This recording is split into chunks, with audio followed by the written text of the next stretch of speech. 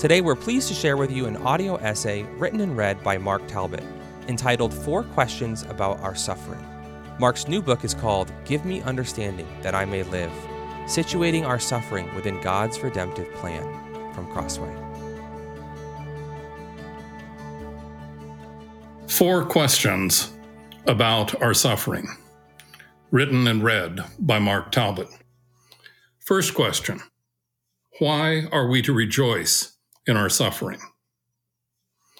Several New Testament passages report the joy our Lord's first followers felt when they suffered.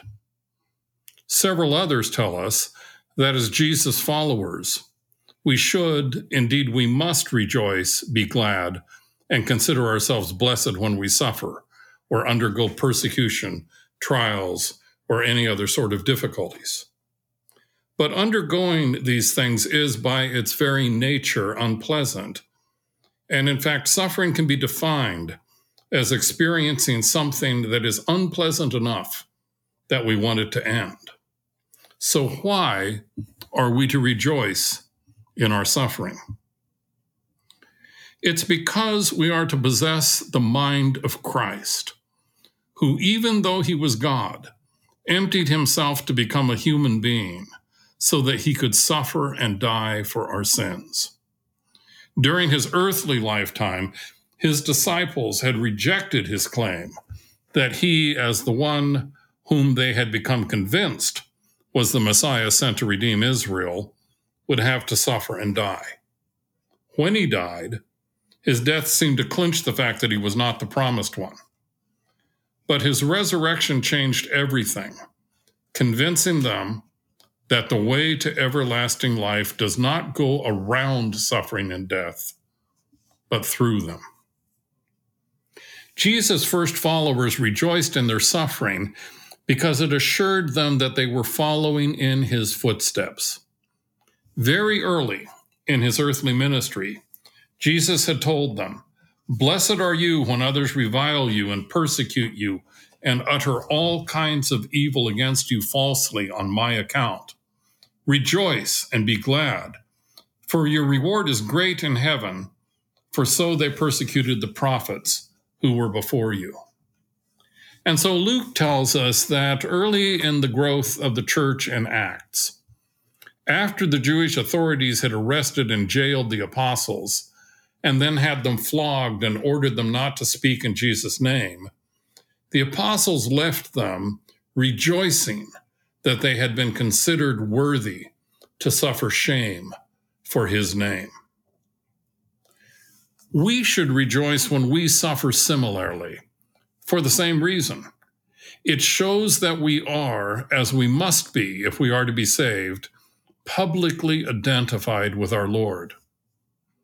And we also rejoice because suffering often proves itself to be an unsought gift. As both Paul and James tell us, in the midst of some grave illness, accident, or tragedy, we will find something happening within us that may not change our outward situation, but that builds our character by correcting our scale of values so that we can see more clearly life's true meaning.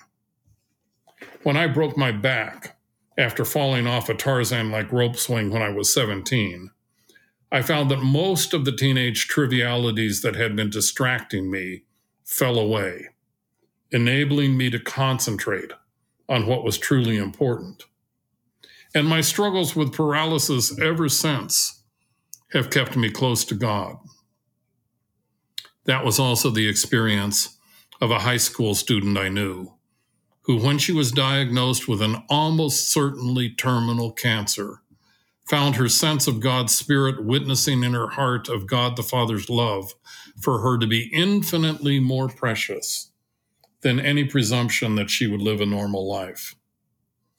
In the midst of her suffering and even at her death, her fellowship with God enabled her to lift her eyes from the things of this world and filled her with hope for the glories of the life to come. So suffering can corroborate that we are Christ's and mortify our worldliness and sin. Second question, why do we suffer in the ways that we do, and why do some suffer much more than others? Sometimes the specific ways in which we or those we love are suffering puzzle us. Why are you plagued with depression? Why did I get cancer just as my career was taking off? Why does your mother have Alzheimer's, especially since she worked hard to keep herself in good physical and mental shape? Why does our son suffer from same-sex attraction? Sometimes the enormously uneven distribution of suffering also puzzles us. Why do some of us suffer so little and others so much? The sage who wrote Ecclesiastes makes it clear that the answers to some of these questions are beyond our finding out. He says there is a vanity that takes place on earth, that there are righteous people to whom it happens according to the deeds of the wicked, and there are wicked people to whom it happens according to the deeds of the righteous. Often the best we can do is to attribute these disquieting unpredictabilities to the fall. When God created the world, He created it to be inhabited. He didn't create it to be an empty chaos. It was to be a home of stable processes that we could progressively understand and explore. But after Adam and Eve rebelled by disobeying God's command not to eat from the forbidden tree, creation itself was subjected to futility. Now, the causal regularities that God has written into the world's DNA have become somewhat opaque to us. And so, from our standpoint, as the author of Ecclesiastes says, time and chance happens to us all. So we often can't know why some suffer as they do. Perhaps your depression has its roots in the world's damaged causal regularities, especially since your father and grandmother suffered from depression too. We can know that the excruciating loss that the 19th century theologian Robert Dabney felt when 3 of his young sons died from diphtheria would be prevented now because there's a diphtheria vaccine. And what the author of Ecclesiastes emphasizes is that not even the wisest among us can make sense of it all. Now, all we can know is that ultimately nothing that happens to us falls out of God's hand, and that if we are His children, then nothing can separate us from His love. As our Lord showed in His model prayer, it is right for us to pray that God will deliver us from evil. Yet God deigns for the world to go on in ways we only partly understand. Often, He uses the world's causal processes to show His goodness to us, as Paul says in Acts 14, giving us rains from heaven and fruitful seasons, and thus satisfying our hearts with food and gladness. But who knows how often something bad befalls us because God has chosen not to intervene in the world's fallen causal processes when they are about to bring us disability or disease. Third question. What should we think about the mild forms of suffering that we regularly encounter in daily life?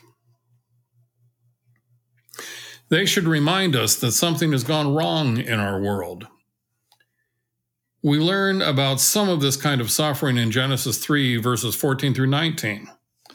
In the midst of declaring the dooms that would fall upon the serpent, the woman, and the man because of their disobedience, God proclaimed the proto-evangelium, the first glimmer of the gospel's good news.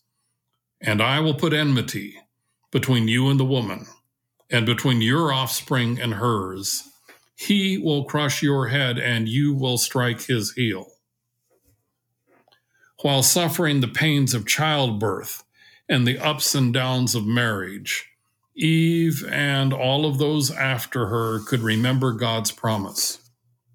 And when scratching out a living for his family from the now cursed ground, and even as his painful toil foretold that someday he would again become mere dust, Adam could anticipate a time, yet unknown, when God would send into the world another Adam, a greater son.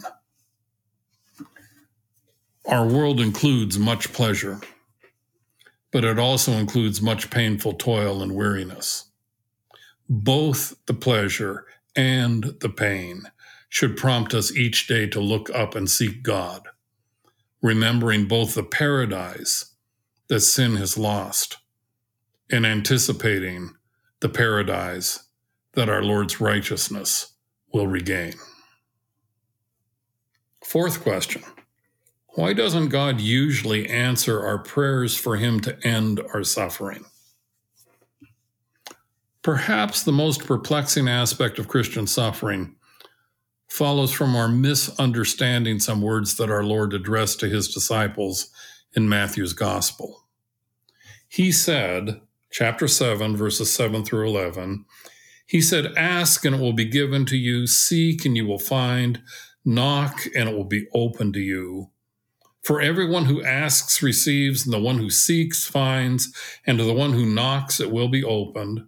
Or which one of you, if his son asks for bread, will give him a stone? Or if he asks for a fish, will give him a serpent? If you then, who are evil, know how to give good gifts to your children, how much more will your Father, who is in heaven, give good things to those who ask him?" It's easy for us to take those promises as blank checks. As our Lord said later in Matthew chapter 21, "Whatever you ask for in prayer with faith, you will receive." And since it's easy for us to take these promises as blank checks, then as Bruner writes, everyone who has made a difficult prayer request and who has honestly mustered as much faith as possible and then has been disappointed, has read verses like these and been hurt. But just a little thinking should make it clear that these promises can't be blank checks. Just as what a child may consider to be a good gift may not be what a parent considers to be a good gift, so what we as parents consider to be good gifts may not be what God considers to be good gifts. As James puts it, we must do more than ask. We must ask for the right reasons. You don't have what you want because you don't ask God for it. And even when you ask, you don't get it because your motives are all wrong. You want only what will give you pleasure. Placed as they are near the end of the Sermon on the Mount, it should be clear that our Lord's words in that sermon should guide our asking, seeking, and knocking. We will ask for spiritual gifts, such as righteousness, gentleness, and purity of heart. We will seek to be the world's salt and light. We won't be knocking as self-seekers who are anxious to secure our earthly lives and eager to store up worldly wealth. We will pray for the accomplishment of our Father's will rather than our own, and not simply that we may experience miracles done in his name. Asking, seeking, and knocking like this, we can pray freely and confidently, knowing that God will supply whatever we truly need, even if we only discover through what he grants and what he lovingly withholds what the good gifts are that he has promised and what it is that we should not seek. That was 4 questions about our suffering, written and read by Mark Talbot. For more, be sure to check out his book with Crossway, Give Me Understanding That I May Live, situating our suffering within God's redemptive plan. Pick up your copy of the book for 30% off directly from Crossway by visiting crossway.org/plus. That's crossway.org/plus. For more audio content like this, subscribe to the Crossway Podcast on Apple Podcasts, Spotify, or your favorite podcast player. If you enjoyed this episode, leave us a review. That helps us spread the word about the show. Crossway is a not-for-profit Christian ministry that exists solely for the purpose of proclaiming the truth of God's Word through publishing gospel-centered content. Visit us today at crossway.org.